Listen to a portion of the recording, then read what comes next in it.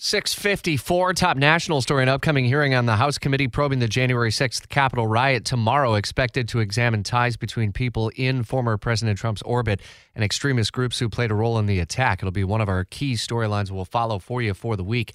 Today, President Biden says he's weighing all options after a weekend of rallies across the country in support of abortion rights. And at the White House, he's talking about the impact of gun violence on communities nationwide as a way to reduce it moving forward. WOKV's Kirsten Garris picks up our live team coverage. This will be a chance for the president to do a bit of a victory lap on the bipartisan gun legislation that he recently signed. That's right. This Bipartisan Safer Communities Act was signed about 2 weeks ago. But as soon as the president signed it, he was off for a European trip, international trip. So he did not get a chance to kind of take a moment to commemorate this major accomplishment for his administration, because this is the most significant gun safety law passed by Congress in nearly 30 years. So a very big moment for the Biden administration. White House officials tell us they are expecting to have some people impacted by gun violence directly there at the White House today.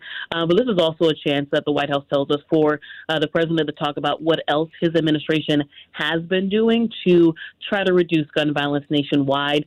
This includes letting states and cities use some of the remaining COVID dollars from the American Rescue Plan to then be used for public safety and community intervention and violence prevention in their communities. So there are at least $10 billion from that American Rescue Plan that the White House says states can use for public safety. Now, it is worth noting not everyone was supportive of this new gun law. That includes the NRA. As soon as President Biden signed that bill 2 weeks ago, they tweeted out a comment saying, quote, "Make no mistake, behind the facade and the contrived talking points of safety, school security, mental health, this is a gun control bill." So that is the stance from the NRA about this legislation.